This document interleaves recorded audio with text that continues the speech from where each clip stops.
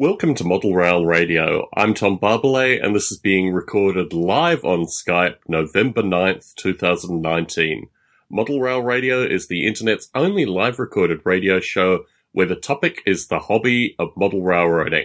So it's a morning show, but our usual UK morning show guests are at a show this week, which had to happen eventually. But I'd like to welcome on a gentleman who I haven't had a chance to chat with yet, Andrew Cheer, who is a regular poster on the Model Rail Radio Facebook group. So, Andrew, how did you get interested in model railroading? Well, I have been a model railroader since I could remember. I think my first train set was gifted to me by my mother. It was an old pre-war Lionel Hudson, and I gradually became a HO scale modeler and was a member. Let's talk about that initial gift first, because that's such a beautiful, iconic locomotive. Was this something that your mother had inherited? Was this something that she picked up in a second-hand store? How did she actually get that locomotive?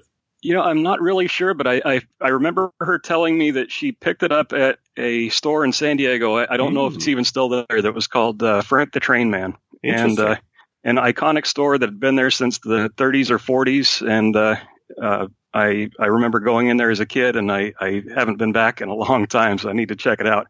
Interesting. Well, it might still be there. The train fraternity in San Diego is pretty strong. So, yeah, but yeah. Interesting. So your mother picked it up secondhand, and she gave it to you. Did she have any were there any model railroaders in your family prior to you? No, not that I'm aware of. I know my grandfather was an electronics whiz, but I don't think he ever dabbled in model railroading, but he was a radio operator. So, wow. So your mother just, by chance, was walking past, and I guess the store itself must have recommended the locomotive to her. I mean, it might be quite expensive. It's one of these classic train store situations where mother comes in, train store person sells most expensive thing in the store, basically. Well, probably not, but anyway, interesting. Anyway, continue with your story. Sorry. Well, yeah, as a kid, I was a young member of the San Diego Model Railroad Museum clubs, the San Diego Model Railroad Club and the La Mesa Club, both. Eventually my teen years hit, and I moved off to Texas and kind of dropped the hobby for a while. It was always in the back of my mind. I always enjoyed it, but college and whatnot got in the way, and cars and all that sort of thing. And about 4 or 5 years awakened my interest in the hobby, and I live in LA now, and I'm a member of the Great Pasadena Model Railroad Club, and I'm also the director. Yeah, I'm also the director of the Southern California Traction Club. I'm a traction and mainline modeler. Interesting. So let's talk about the Pasadena Club. I'm going to be spending some quality time in LA, actually Orange County and LA next year. I'm going to be spending quite a bit of time down there. What evening would I stop by? Is it like a once a month thing? When is the Pasadena Club open to the general public? Well, for interested modelers, they're welcome to drop by any time that we're there. We have work sessions on Tuesday nights. Mm-hmm. And also we show up on Saturdays, and the run days we have usually I'm trying to remember exactly. There's a couple of Saturdays and a couple of Tuesdays that we meet up to actually operate, and then we have open house coming up actually in December on the 14th and 15th. We have a big open house where we're totally open to the public, activities for the kids and all kinds of other stuff. Interesting, Andrew. How long have you been a member of the Pasadena Club? I am actually one of their newest members. I've been active there, I guess, now for about maybe 6 to 8 months. But there's a process to become a member where you have to put in a certain number of hours and such, and then you're voted in. And so I was voted in, I think, about 3 months ago now. It's a fun club, great guys, and an absolutely breathtaking layout. I think it's one of the largest in the world. Certainly. Yeah, no, that was the reason for my gasping. Do you have any, can you even estimate the stats? Is that part of your being drugged into the street gang that is the Pasadena Club? Do you need to know all the metrics? Can you estimate how big the layout is? Well, I remember hearing one of the guys saying that if our main line was an actual full-size main line, stretched 87 times, that it would stretch from downtown LA to San Dimas, which is quite a stretch. It's that long. It takes a good couple of hours to run a train from one end of the layout to the other. It's a point to point, not a loop. You couldn't possibly loop on it. Yes. So, Yeah, it's absolutely huge. And it's all hand-laid track. Yeah.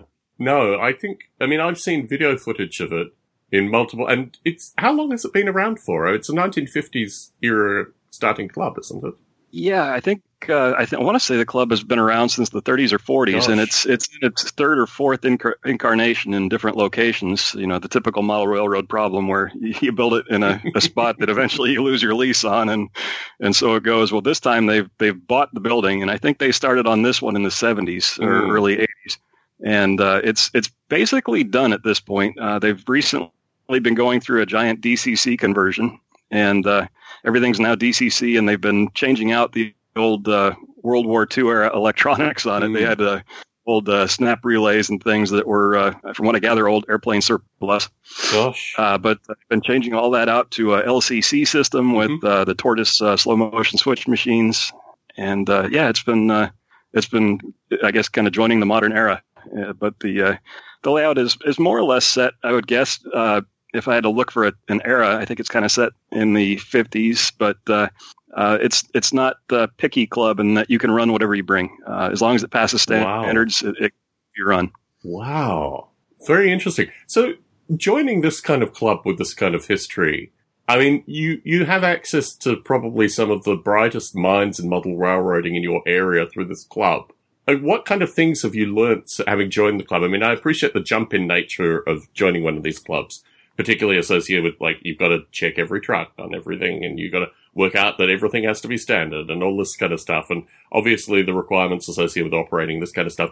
But as a new person joining this kind of club, you must have access to a wide variety of folk where you're just like, wow, I need to learn this from this person, I need to learn that from that person. Can you talk about some of those experiences? Yeah, absolutely. I think the biggest thing for me, having left the hobby for so long and coming back and just being fascinated by the advancements in the electronics, I've been learning a lot from people. One of our members, I think, wrote some of the standards for the NMRA for LCC and DCC, and so he's truly one of the world's experts in it.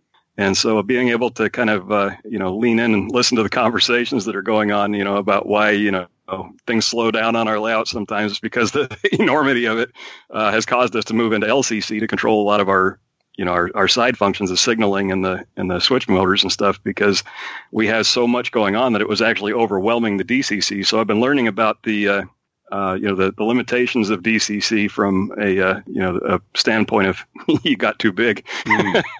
But it's really neat. I'd say that's kind of one of the biggest things I've been learning, and so it's bringing my knowledge up to a modern standard from what when I left in the 90s, left the hobby, it was very primitive in DC. And I remember the La Mesa Club in San Diego had the coolest thing ever because you could unplug a throttle and walk to another spot, plug it back in and carry on. Yes.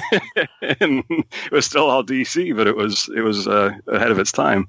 But now just the advancements are just blowing my mind. It's really great. And I love, having a sound decoder and making things sound real too. So it's been great to come back to it. So let's talk about Southern California traction, because I think you have such a beautiful epicenter of, firstly, people that are really very skilled in the modeling community, but also such a long-standing history. Well, I mean, compared to some areas, perhaps not that long-standing. But traction in Southern California has a particular flavor. Can you talk a little bit about the SoCal Traction group? Well, the Southern California Traction Club is a model railroad club that was founded back in the 90s, and it meets in a garage in West LA. A great group of guys that are outstanding traction modelers. I'll give a shout out to my friend George Huckabee, who's I guess kind of renowned as one of the greatest traction modelers on the West Coast. Originally from Philly, though. But the club it's a traveling layout. We meet in the garage to work on the stuff, but then we go from our garage in trailers to train shows in the region. And we also set up at Arnie's Trains, sometimes a little traveling layout that we have. But I welcome anyone to go look us up online. We have an outstanding modular city layout that is we would call classic traction. A lot of Pacific Electric and LA Railway stuff on it. And then we also have a layout that is a modern layout that we run light rail vehicles, a lot of 3D printed stuff. which is kind of where I come into the hobby. I do a lot of CAD design, and I am the, I guess, chief cook and bottle washer of West Coast and West Coast Traction Supply, my Shapeways store. I make LRV models and a lot of classic traction models, even stuff from like Illinois Terminal and the like. So you mentioned that you're relatively new to the Pasadena Club, but obviously is traction what got you back into the hobby? Yeah, it really was. I actually moved a lot, and I was always in one little apartment after another, and traction screamed at me because you can do a lot in a little space, you know, little 6.5-inch radius curves and stuff. So I'd always enjoyed the trolleys and stuff. And when I was a teenager, I was active at the Orange Empire Railway Museum, which is, I guess, now the Southern California Railway Museum, and was a huge fan of the electrics. So the modeling traction was kind of a natural because I could fit it in my space, and I loved the Pacific Electric. And in terms of just the problems, let's say it explicitly, in terms of the problems of traction, it's perceived in the hobby at least to be a high bar to enter into. Can you talk a little bit about, I mean, you say you come to it in part through kind of CAD design and these kind of elements, but in terms of the actual difficulty of traction, can you talk to that? Well, for me, the traction is not so much difficult to build as it is to get it to operate smoothly. If you're running off of overhead wire, to me, a traction layout isn't really a traction layout if you forget to put up the wire. But to each his own. But really, I think that the whole thing is can you get your overhead to operate properly? And thankfully, there's a few people that are really good at it. George Huckabee, the guy I mentioned, included in that, where if you get it dialed in, it runs beautifully. And with the new with the advancements in DCC and the keep alives and stay alives and things, it used to be you were limited by the fact that your car would stutter and stop until you got your wire clean, because of just that single point of contact in the overhead. Now with the keep alives, the car just keeps right on rolling through a dirty spot. And it's made it much more enjoyable because you're not chasing the car around the layout for the first 2 hours trying to make sure it doesn't stall. That has helped quite a lot. But yeah, the whole thing is understanding the dynamics of how the trolley pole travels the line. Once you get that dialed in, it's really not that difficult. And in terms of actually laying wire, we've had Mike Slater on periodically because he's been, I don't know how one would describe it, he's certainly been welcomed into a local traction group that he is in his area. And what I've found fascinating through that is and look, Mike Slater is a very particular cat in the circumstance. He has a lot of knowledge within the hobby, so perhaps his barrier for entry is smaller than most. One of the fascinating things that Mike notes is once you have a good teacher, doing the wiring thing actually becomes very second nature. Was that your experience as well? Was the quality of your teacher associated with getting the cables in place important, or did you go through many different phases? I mean, talk about that. Well, for me, I joined this club because it was easier than building my layout at home. So I've been learning from the master, George Huckabee, about how to hang the wire. And so my learning curve was relatively short because I had a guy standing next to me that was truly renowned in it. And even when I was a teenager in San Diego, at the San Diego Club, they were building a traction line on the layout. And a guy that rivals George in his skill level was a fellow by the name of Parker Williams, who installed the wire on that layout. Unfortunately, he's no longer with us, but his technique lives on. And one of the members of our traction club here also studied under Parker and has copied his tools. So I have two masters that I learned from. And if you ever get a chance, check out the blog of Dan D. Sparks. And you'll find my friend's blog about how he's built his traction layout and how he hangs the overhead wire. And it's a technique that is really great. It keeps it under tension, so you don't have a lot of deflection when the pole pushes up on it. And I would check out that blog if you're interested in learning how to do it. So you're really echoing Mike Slater's point that the quality, you need to find these masters, learn from them, and then traction will not seem as elusive, I guess, as it is for many folks in the hobby. Interesting. Absolutely. But there's also a website called Trolleyville where there's a good number of tutorials, and little things that you can print out that explain the theory behind it and what exactly you have to do to get your pole to track right on the overhead. Interesting. Interesting. Yeah. Check out Trolleyville. The Schoolhouse articles are the ones that'll walk a newbie right through the process. Let's talk about 3D printing in the hobby, because this is a topic that I find fascinating. I think the rise of 3D printers has been certainly tracked by a number of participants in Model Rail Radio. I mean, personally, I reference my coworker continuously because he is continuously using his 3D printer, and occasionally I throw a few models in his direction. Could you talk a little bit about your experience with 3D printing? Firstly, how you got into it, and your connection with 3D printing in the hobby. Yeah, absolutely. I started off thinking, my goodness, these models of these old Pacific Electric cars are far too expensive. I wish there was a way I could crank them out again. And so I taught myself how to use a freeware that's online called Tinkercad. And it's such a simple program. You don't even have to download it to your computer. But with Tinkercad, you get a selection of basic shapes, squares, cubes, spheres and the like, and each one can be toggled between being a positive or a negative, either a solid or a void, and you combine them. So if you say put a cylinder through a square, turn the cylinder into a void, and then combine it with the solid square, you then have a cube that has a tunnel through it. Mm-hmm. So to give you just kind of the basics of it, but from that, I kind of have maxed out how to use that program. I have a ton of models now that I've designed using it. But I can crank them out all day long now. Build a model of a Hollywood car for less than $100, and I've got freight motors and all kinds of other things that I've designed on it that are really simple kits that are pieced together quickly, and a beginner can do it. You just got to paint and decal it, which, if you got it's one of those other things that helps if you have a master that can show you how to do it. But even still, you can paint it up with craft store paint, and it'd probably look just fine regardless. So John Garrity in the chat is asking, you've talked about the software. In terms of the actual 3D printing hardware, can you talk about that? Yeah, what I started with before I ever got my own 3D printer, I would design stuff and then send it off to Shapeways to get printed.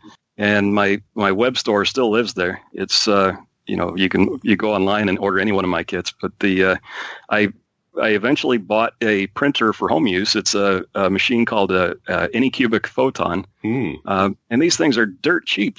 You can pick them up for a couple $100, and you can buy bottles of resin for I think $40 for a liter. And from that liter, I can make dozens of cars. So I've been gradually working on getting that Photon dialed in to be able to print my models at home. A little bit hit and miss in that. The Photon does have some limitations. It's a machine where you pour in a liquid resin and it shines the UV light at it to cure it. Certainly. But there are limitations, and I think Will O'Malley, one of the guys at the Northwest Traction Club, has been learning also with me that it's difficult to get a print that's totally clean on all sides.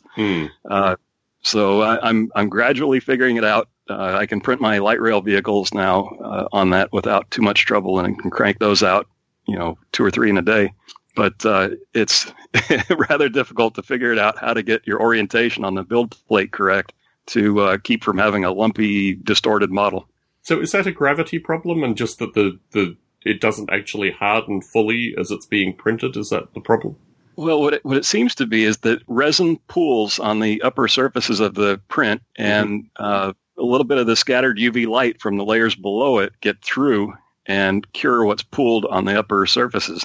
So, anything that has a pool of resin on it, as the stuff below it hardens, also hardens the pool of resin. So you're left with kind of a lumpy lake of resin on the top that hardens gradually. And so you have to orient everything to where it drains.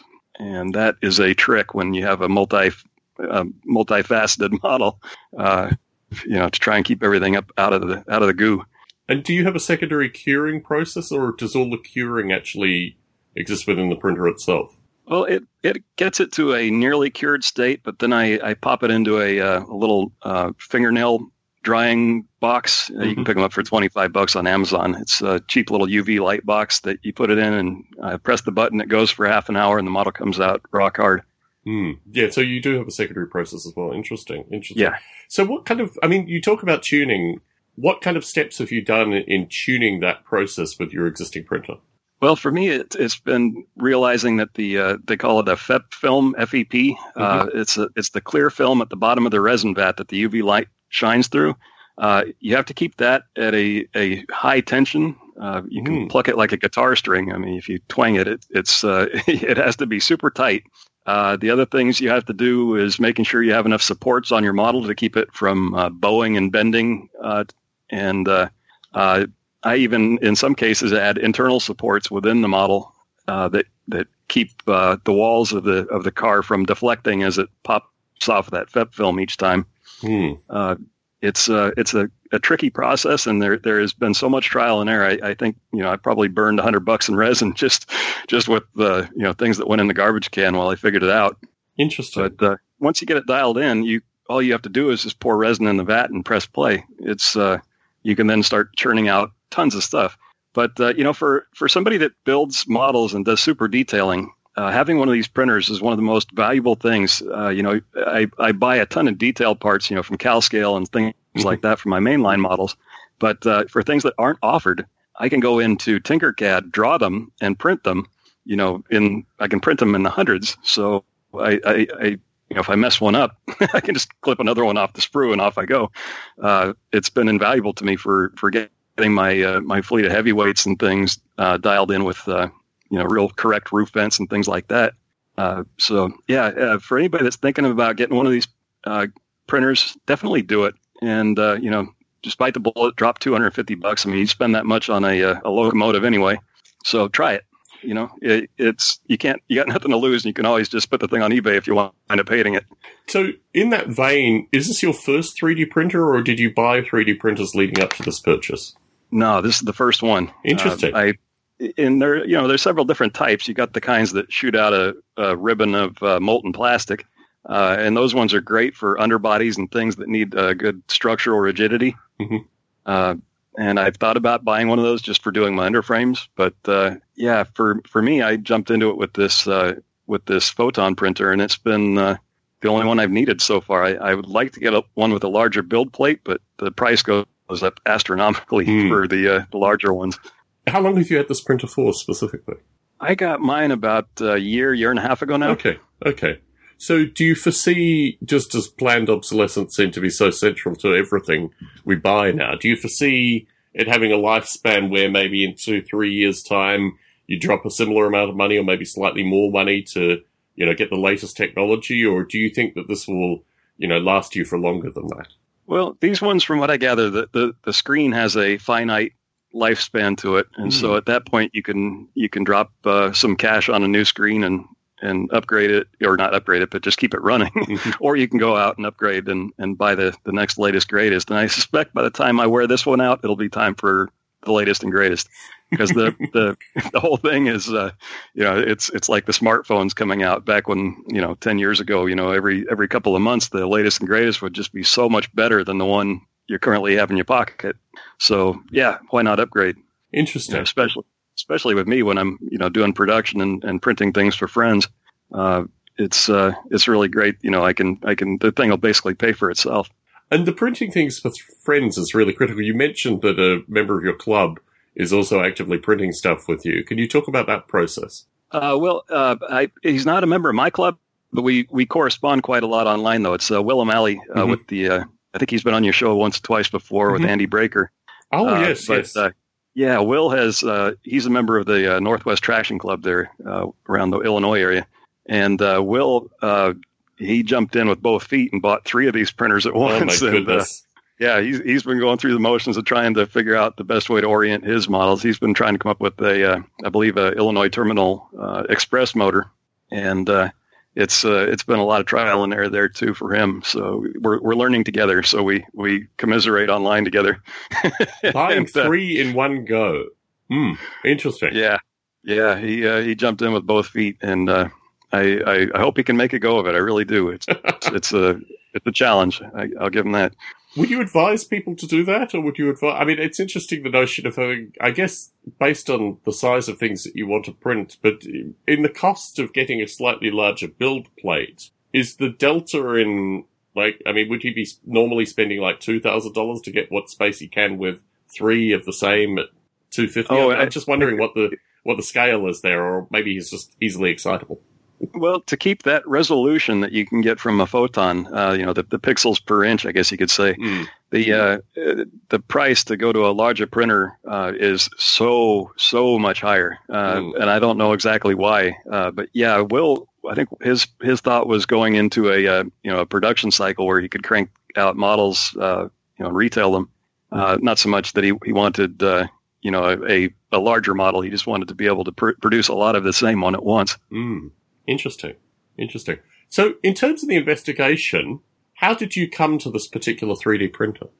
For me, it was listening to actually people on this podcast and on Lionel's discussing their printers, and and then again doing research online, seeing what other people were recommending, and seeing what kind of support network was available for each of them.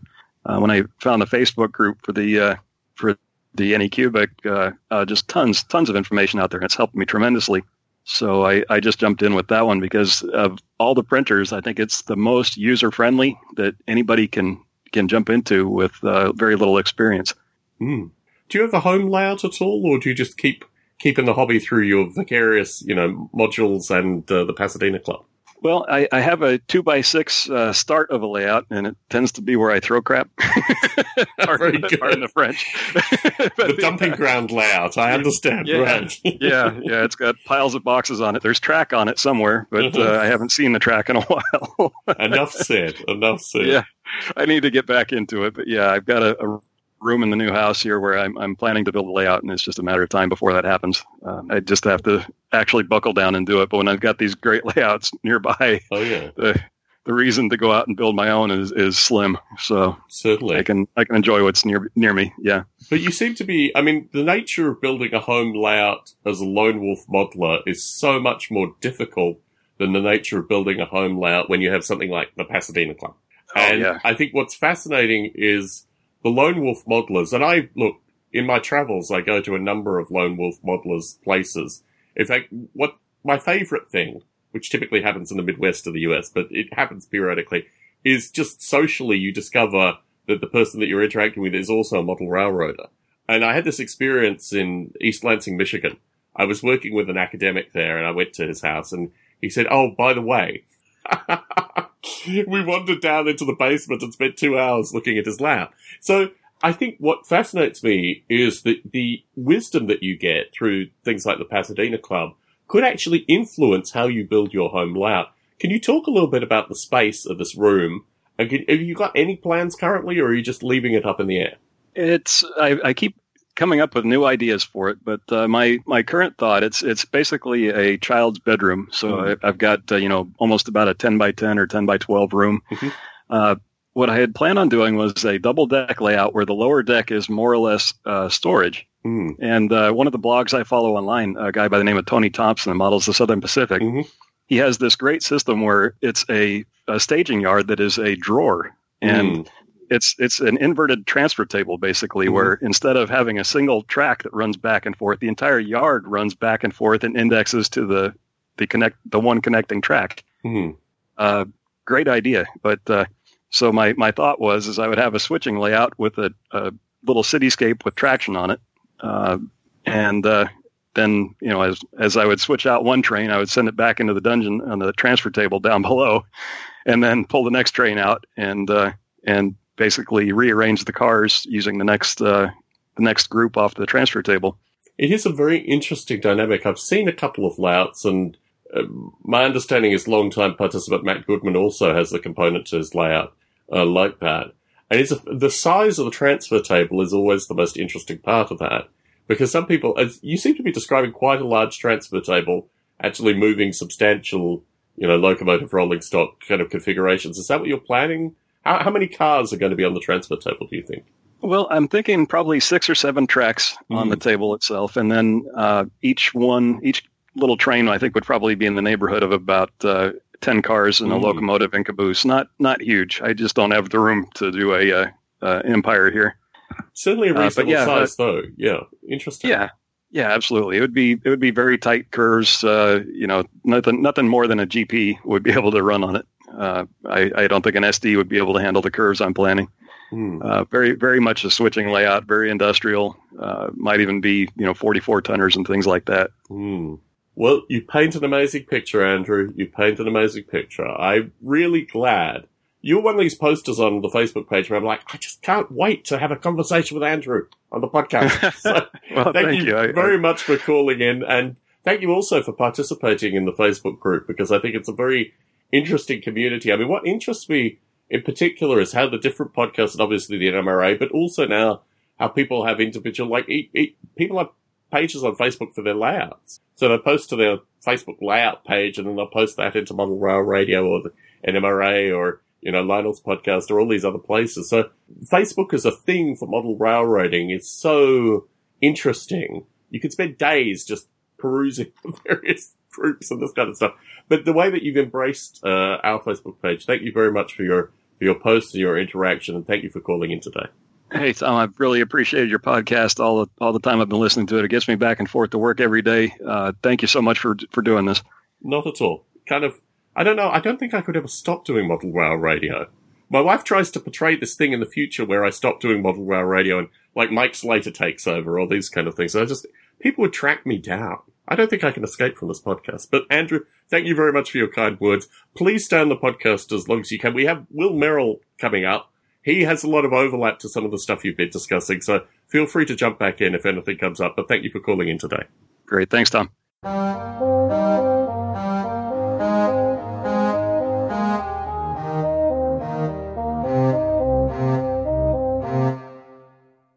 I'd like to welcome on a gentleman who I've just reviewed the records I haven't spoken to for more than 5 years. I guess we've been connected on Facebook, Will Merrill, so I guess I feel I've had some connection with you, but that's an awfully long time. What has been going on with the model railroading hobby since you last called into Model Rail Radio? Well, there's a couple of things that have been going on. The main thing is my primary participation at this point is through our club. I was listening with interest to what Andrew was saying because, I participate through a club. Our club is Keystone N-Track. So we're an N-Track layout, an N-Track club here in the north side of Pennsylvania, in the north side of Philadelphia, in Pennsylvania. And that's my main participation is through that club. And we were in we had a clubhouse in a location for 5 years up until the end of March of this year when they decided to renovate the place and they didn't have space for us anymore.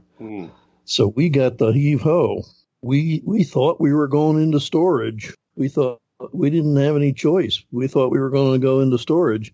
And then at the last minute, we found a place. And I think it's actually a better place. So we've got a 5-year lease and a new arrangement of our layout. And we're up and running, and it's open house season now. So congratulations. We're doing real good.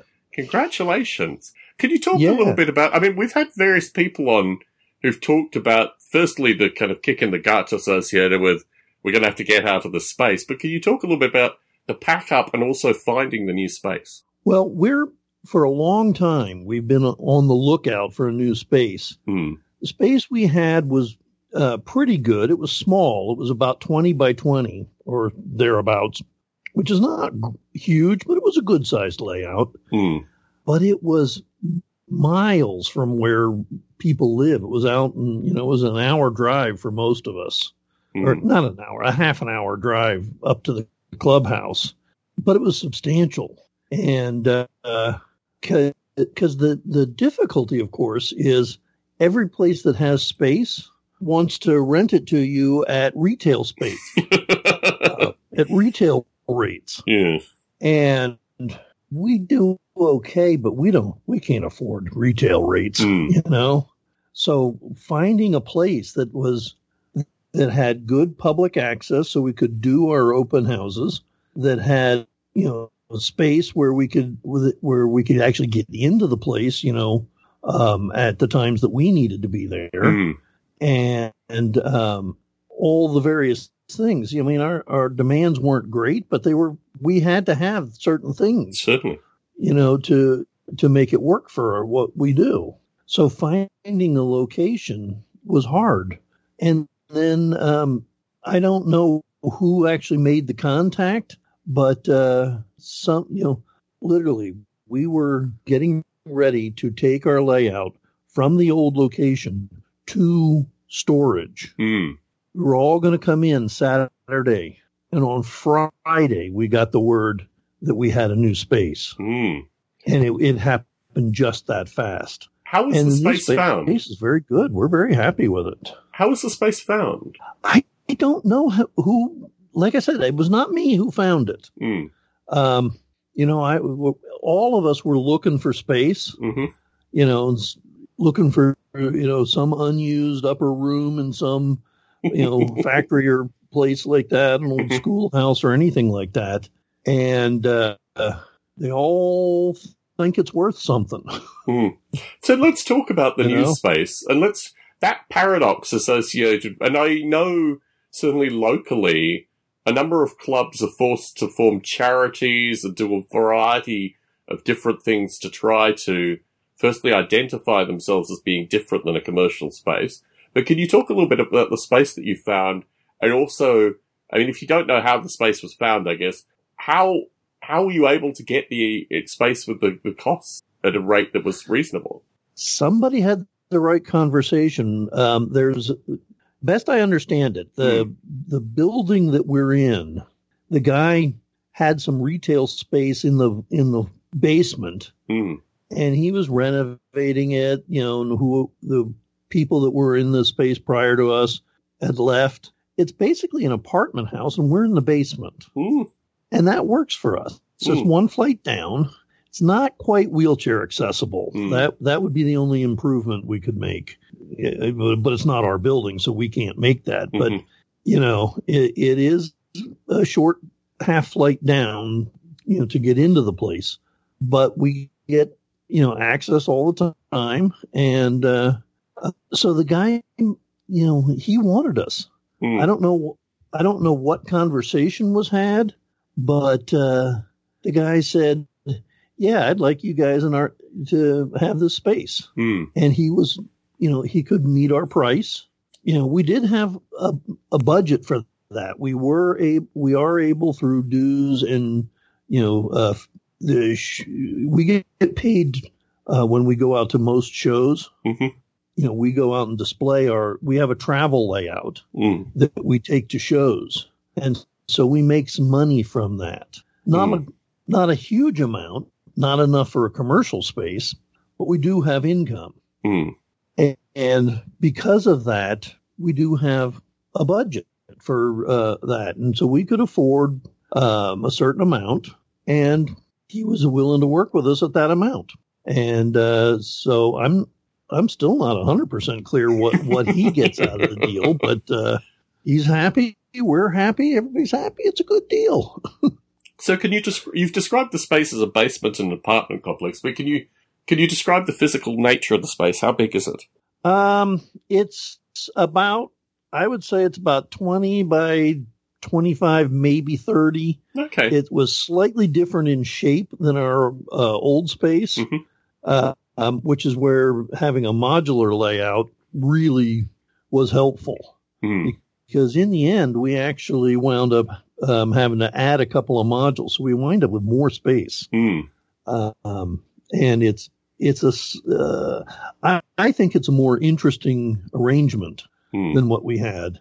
So we were able to take most of our layout, which was finished, which was scenic and in good shape that way, and that's now in the new space.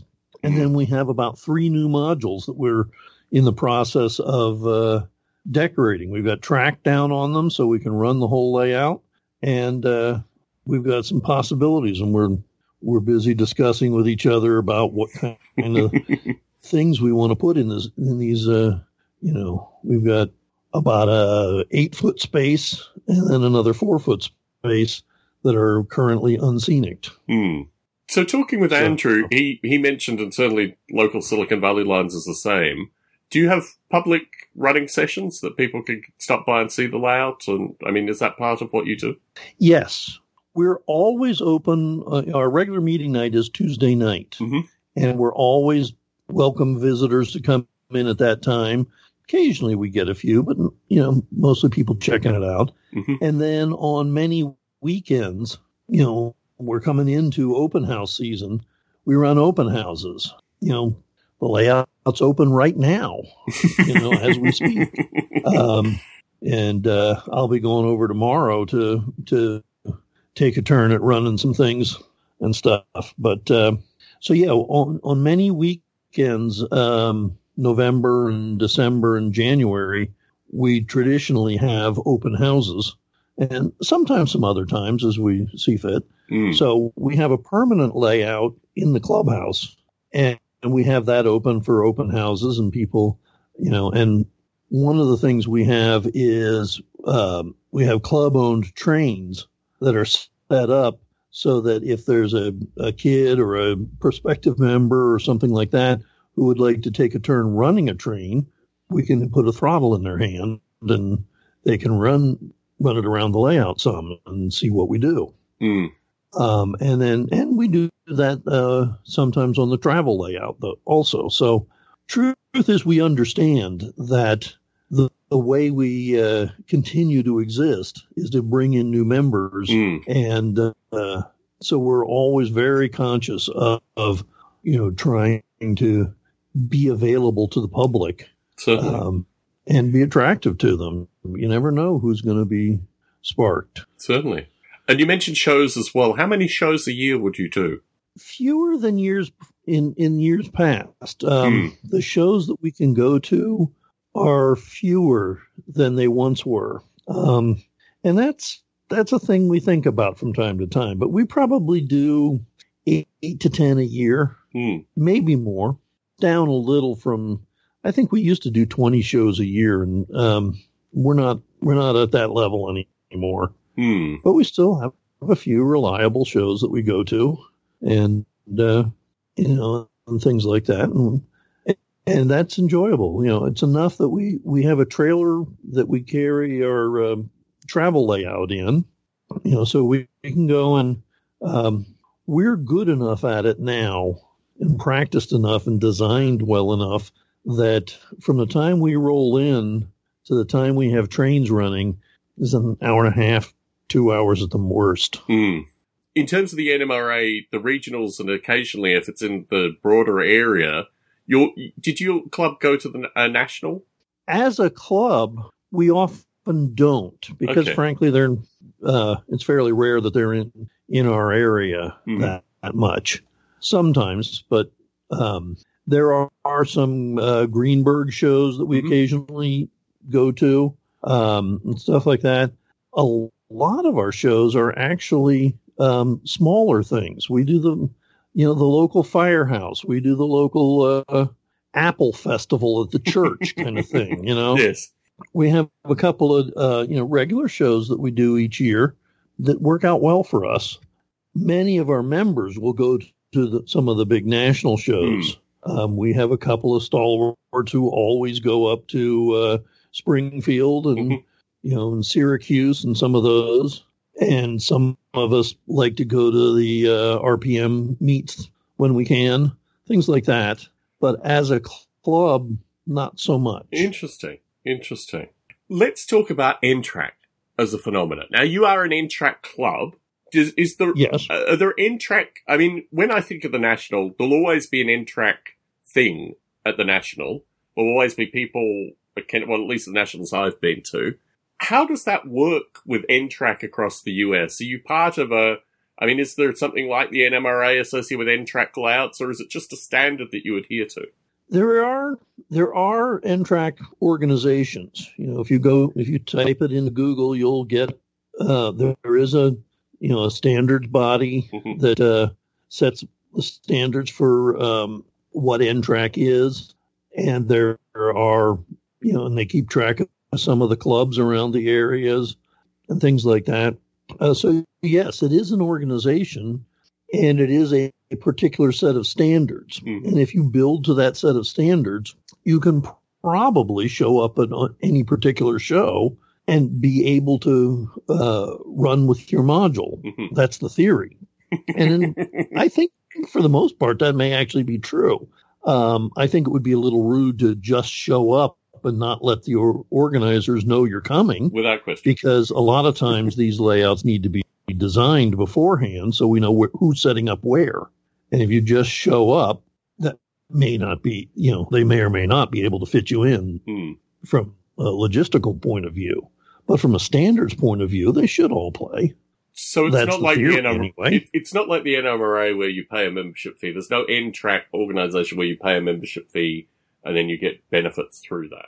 Not that I'm aware of, no. Okay. I don't believe there's any such a thing as that. Any particular club, of course, will have, dues and things like that. Certainly. Our club certainly does. Interesting. So now you've got this space. You've talked about space as something that needs to be filled. What are your own thoughts? I mean, you mentioned that there's an 8-foot section. You mentioned that this new environment. Are these things earmarked? Is it discussed? Will it be given to a specific person and they will build their, particular module to fit that space? How does that work? See, as a club, now we've been together as a club for more than 20, 25 years. And one of the things that we often do at some of the shows that we do is we'll set up a sale table. So as a result, over the years, people have given us stuff. Members have gotten tired of things and contributed to the club, things of that nature. Mm-hmm. So we have a substantial collection of stuff, and sometimes we'll put it on the sale table, and sometimes we'll incorporate it into new modules. So oftentimes we'll sit around, we'll paw through the boxes and see which things look good there. So we're kind of in the process of doing that with this space. Is we sit around and discuss what kinds of industries we want to put here. Well, we could extend this track and, cut it in here, or we could put some sidings over this way, different things like that. And mostly we're holding off the construction, the additional construction until the open house season is open. We don't want to risk having the layout out of service right now. So the layout runs well right now, so we're not going to tear anything up just yet.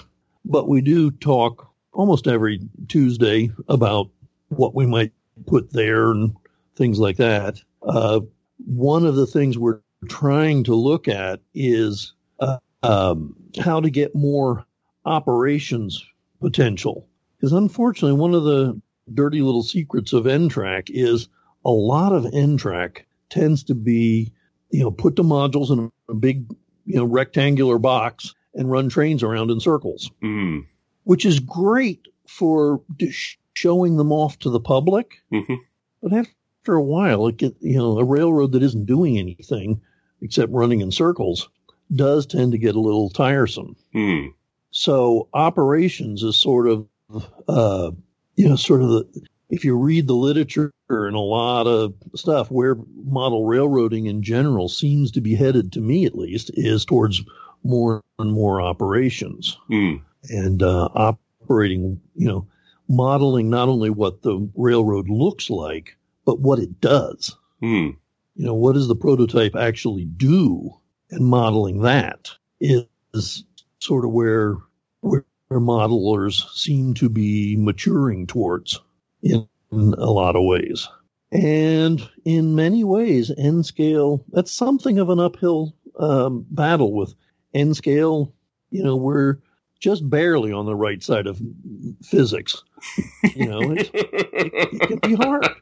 N-scale runs very well these days.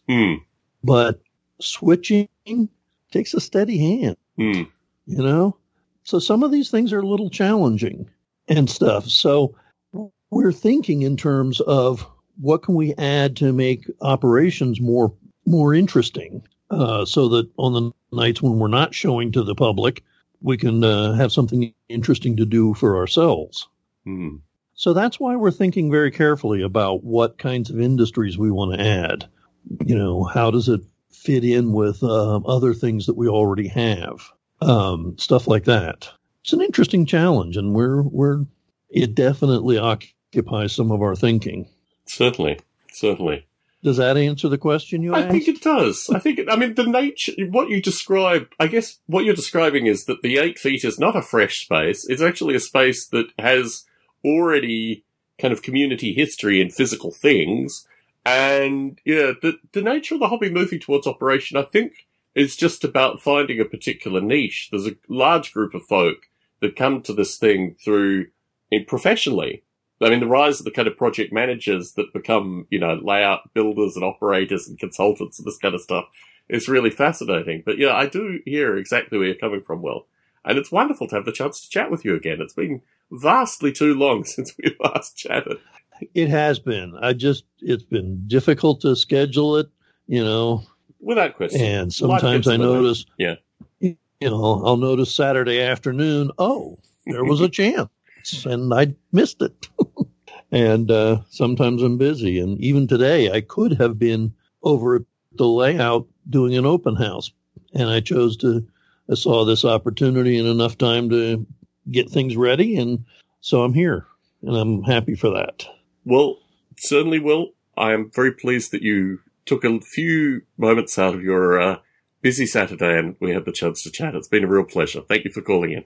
Yeah. Hopefully it won't be 5 years until the next time. Fingers crossed. Thank you, Will. Bye-bye.